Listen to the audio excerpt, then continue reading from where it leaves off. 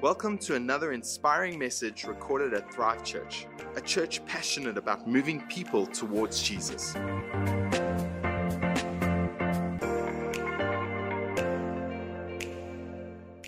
Hi church, I've been so encouraged with this incredible scripture found in Psalm 37 verse 25. It says to us that once I was young, but now I'm old, yet I've never seen the godly abandoned or their children begging for bread. Such an encouraging scripture of how God plans to take care of and look after his people. I love it. It says that the godly will never be abandoned, their children never begging for bread. The question becomes, however, well, who are the godly? Verse 21, so rewind just a few verses before that. Psalm 37 verse 21 gives us the answer as to who the godly are. Verse 21 tells us that the godly are generous givers. So really what this is saying is that Psalm 37 verse 25, once I was young, now I'm old, yet I have never seen the generous givers abandoned or their children begging bread. That's how we can read the scripture. I'm encouraged because God promises provision to the godly. I'm challenged because the godly are defined as being those who are generous givers. I think that's why, therefore, that Mother Teresa could say, giving cleans the heart and helps you get closer to God. She knew that generosity is the pathway into God's presence. Today, as you give, can I encourage you with the scripture that promises God's provision to the godly? And can I challenge you today that godliness is defined as being generous? There are a number of ways you can give today. You'll notice that the bank details for both campuses, Thrive Boksburg and Edenvale, will be on the screen. You can take note of those and give by EFT. You'll also notice that the SnapScan QR codes for both campuses are on the screen as I'm speaking right now. You can literally take a scan of those codes in this moment and you'll be able to give via SnapScan easily and conveniently. If you're watching through our church online platform, the giving tab in the top right-hand side of the screen, if you click on it, it'll take you to a quick, easy, and convenient way to give online. So no matter which way you give today, let's give generously. Let me pray for you as you prepare your offering. Father, thank you for your goodness. Thank you for your word, which encourages us and challenges us at the same time. Today, we thank you that we can take refuge in your promises, that we will never see the godly forsaken, we'll never see them abandoned or their children begging for bread. And at the same time, let your word challenge us to be generous in this moment and in this time. In Jesus' name, amen. Church, we're so incredibly excited and privileged to have Pastor Trevor Hudson joining us to share an incredible word with us. Pastor Trevor is a Methodist minister and has been a part of the Methodist movement in South Africa for the past 36 years. He's an author of 18 books, a fantastic teacher who travels the world to teach and preach, including the Fuller University, the Dallas Willard Center at Westmount University, and the Renovar Institute. He's married to his wife Debbie, and together they have 2 adult children. And on top of all this, Pastor Trevor is a great friend of our church, and he always builds hope and faith into our lives. So Thrive Online, won't you please join me in welcoming Pastor Trevor Hudson as he shares his word with us today.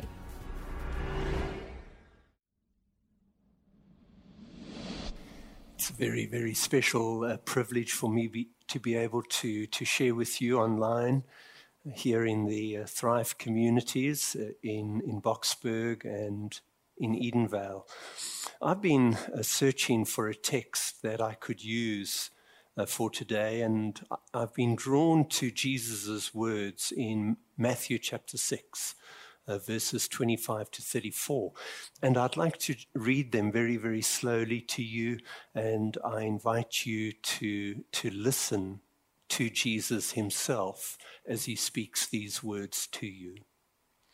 Therefore I tell you, do not worry about your life, or what you will eat or drink, or about your body and what you will wear. Is not life more than food, and the body more than clothes? Look at the birds of the air. They do not sow or reap or store away in barns, and yet your heavenly Father feeds them. Are you not much more valuable than they? Can any one of you, by worrying, add a single hour to your life? And why do you worry about clothes? See how the flowers of the fields grow. They do not labor or spin, and yet I tell you that not even Solomon in all his splendor was dressed like one of these. And that if that is how God clothes the grass of the field, which is here today and tomorrow is thrown into the fire, will he not much more clothe you, you of little faith?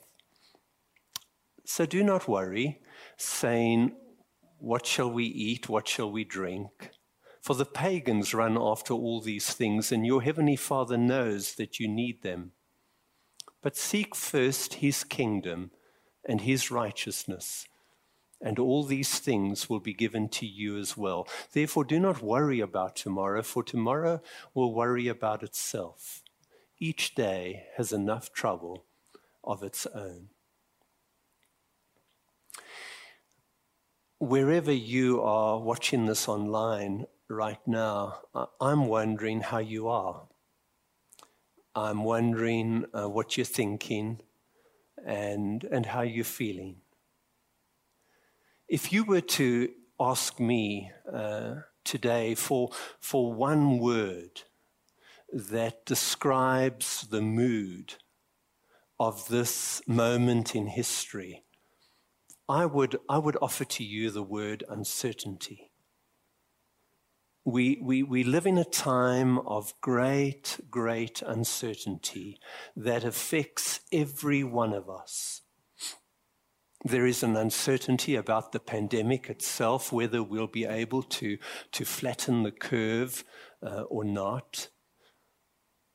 There is an uncertainty about the economic consequences of this pandemic for us as a nation, and also for our own personal financial lives. There is the uncertainty, the relational uncertainty of how we're going to live together with loved ones in kind of confined spaces. I was reading an article just the other day that there's an anticipation that in this time domestic violence will grow. And then there's the uncertainty about the future itself. When will we see our loved ones again who live in other places of the country and of the world? About our plans for the future and our hopes. I was with a young woman 2 days ago, and I asked her how things are affecting you. And she said, well, I've just had to put off my wedding, which was planned for 3 weeks' time. And it's in a time of great uncertainty that you and I, as the people of God, we need to ask a very important question. And the question is this: how are we called to live as the people of God in the midst of a time of great uncertainty? That is the critical question that you and I need to engage. And it's against the backdrop of that question that I want us to listen very, very carefully to the words of Jesus. Jesus is the master of life and death. One of the reasons that I follow him is that he shows me how to live. And I want to say to us today that he shows us how to live in the midst of uncertainty. He's running a masterclass on life in the midst of uncertainty, and he's inviting you and me to enroll right now as students, as followers, as learners.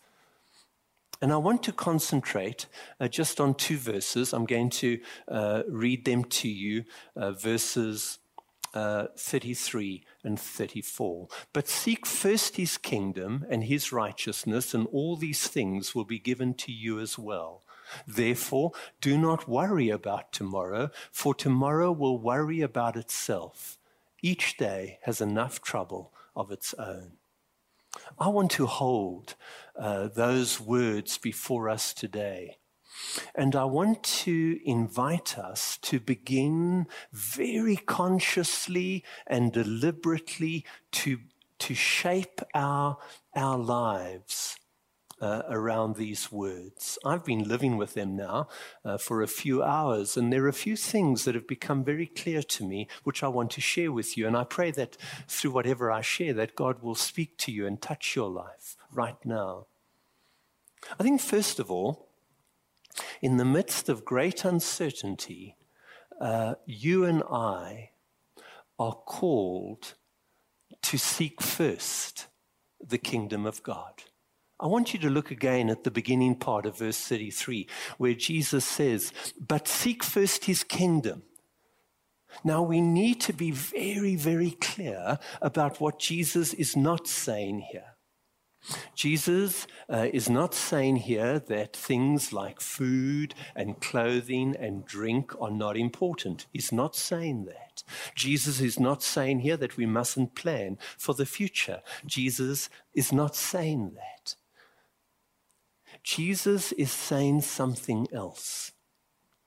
He's challenging us, calling us, inviting us in the midst of uncertainty to reset the direction of our hearts, to shift the point of gravity in our lives, to revise the way we list our priorities, to relocate the center of our attention.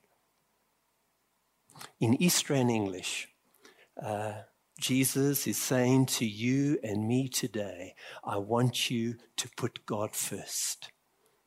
Now, we need to be very clear about the God that Jesus is talking about here. Jesus is referring to the God who has created this world, who holds this universe in God's hands. Jesus is referring to the God who came and acted on behalf of his people in Egypt and liberated them from slavery, the God who accompanied them through the wilderness and fed them with manna and accompanied them in his mercy, the God who went with his people when they were taken off into exile, the God who in fact raises Jesus from the dead. This is the God that you and I are called to put first. And what will that mean? Well, it means surrendering ourselves to God, putting our lives in God's hands, seeking God's way and will, day by day by day, serving God in whatever we happen to be doing. Seeing God around us like Jesus did in flowers and birds, and especially in the faces of people. Now, I don't know about you, but we're not talking about something that's easy. It's not easy to surrender ourselves to God. It really isn't. I don't know, at 6 o'clock in the morning, I can surrender my life to God, and when the first crisis comes, 1 hour later, I take my life back again. What I've been doing, and I hope you can find this helpful, every time I wash my hands, that's become one of the most sacred moments of the day for me. And every time I wash my hands during the day, I remind myself of God's love for me and God's care. I remind myself of my baptism. I remind myself that I'm loved with a love that will never let me go and that holds me and from which nothing can ever, ever separate us. And in that moment when I wash my hands, I give my life again over to God.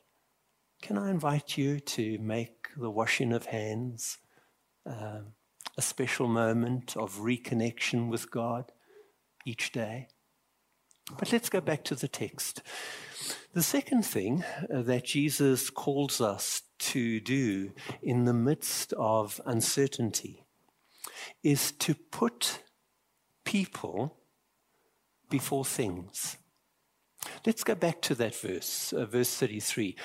Jesus says, seek first his kingdom and his righteousness. Now, righteousness is a very big word, and it has many layers of meaning in the New Testament. And one of the things that Jesus did with this word is that he redefined it. He gave it new meaning. Jesus was a Jew. He grew up in Jewish culture, and you will know that to be a righteous Jew meant that you kept the law. That's what it meant to be righteous, keeping the law. And you will know that in the Old Testament, there are 613 laws that you've got to keep. And they've mostly got to do with the external things of our lives. Jesus redefined that.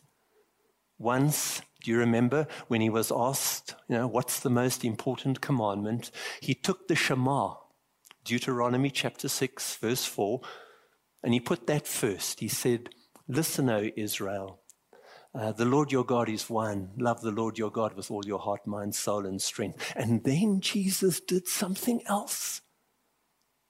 He took a verse, just one verse from Leviticus chapter 19, and he put it alongside of the Shema. Do you remember what it was? Love your neighbor as yourself. To be righteous from Jesus' point of view is to be rightly related to God and to my neighbor, especially those neighbors that are closest to me right now in my home, wherever I may be. I think sometimes we get things turned upside down here. Jesus wants us to put God first and then to put people before things. So often we do it the other way around, don't we? We love things, we use people instead of loving people and using things. Jesus wants us to reset the direction of our heart, to shift the point of gravity, to relocate the center of our attention, to revise our list of priorities. People are more important than things. Much more. I've been a pastor for over 40 years, and one of the most sacred privileges of being a pastor has been to walk with people to their death. I don't want to exaggerate, but I think I've done that with over 100 people over these years. I have never, ever heard any dying person regret not having certain things. Not once. Not once. But I've heard again and again and again the regret of not having given time and attention and love to those who were closest. We have an incredible opportunity right now to put people before things. And we will need God's grace to do this. It's not easy sometimes to love those who are closest, but God will give that grace if we ask for it. There's one more thing that I want to say. In the midst of great uncertainty, Jesus calls us to live one day at a time. Look again with me at verse 34. He says, do not worry about tomorrow. Tomorrow will worry about itself. Each day has enough trouble of its own. You see, Jesus knew something. He knew something that we often forget. The kingdom of God operates one day at a time. The kingdom of God operates in the present moment. It's in this moment. It's only in this moment that God can meet us and bless us and sustain us and hold us and provide for us. Do you remember Jesus' prayer when he taught us how to pray? Give us today our daily bread. Not bread forever, bread for today. That's the way the kingdom works. Now, the one thing that keeps us from living day by day by day, one day at a time, is worry, anxiety, particularly about the future. Let me make a confession. I'm a worrier. I've lived with a low-level anxiety most of my life. I know what it's like to not sleep between midnight and 3 o'clock. I can play scenarios through my mind that cause great anxiety at times. And I know that we're living in a time when many of you are living with anxiety and worry. And it gets triggered in moments like this. Can I tell you one thing that doesn't help me when I'm anxious or worried? It's when someone, looks at me and says, Trevor, don't be anxious, don't be worried. That doesn't help me at all. Not at all. But what does help me is this. It's for me to name my worry, to name my anxiety, to own it, to acknowledge it, and then to bring it to Christ, to talk about it, to process it.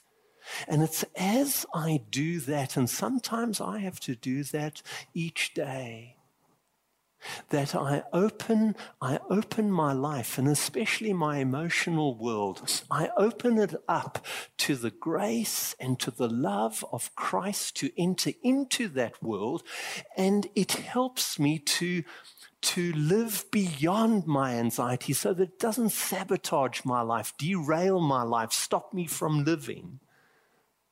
Can I invite you to do that today?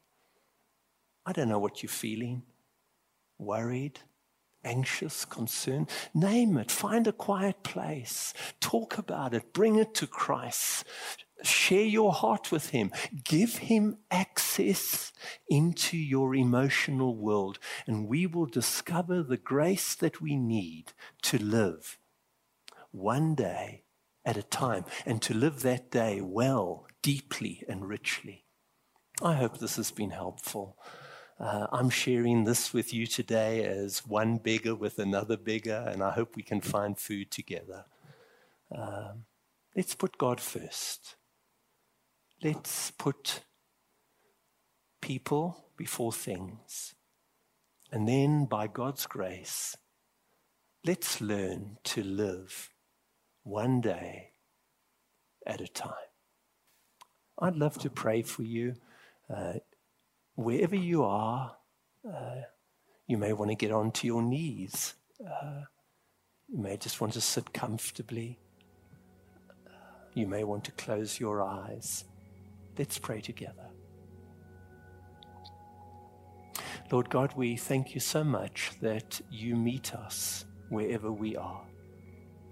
And you always meet us with grace, mercy, and your deep, deep love. And right now, in this moment,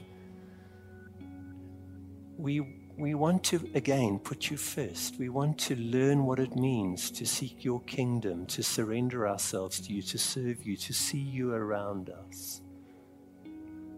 Lord, we offer our lives to you again, right now. We thank you for those that surround us at this moment. And if we're on our own, Lord, we thank you for those who keep in touch with us by phone or by text. Help us to put people before things. Help us to reconnect again with the gift of each other. And Lord, will you help us to live well in this moment, to live deeply, to live richly, each moment a gift, and in every moment of our life to receive your manna and your mercy. This is our prayer. We offer it to you with all the love and with all the longing of our hearts. And you and I together say, Amen. Bless you, friends. If you prayed that prayer and surrendered your life to Jesus or recommitted your life to Him in this moment, please click the raised hand in the bottom right of your screen on Church Online. One of our team would love to pray for you in this moment.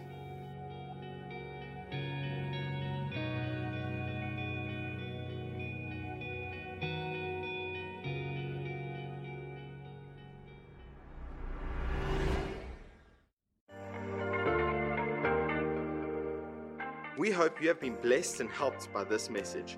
For more information about our church, visit our website at www.thrivechurch.co.za.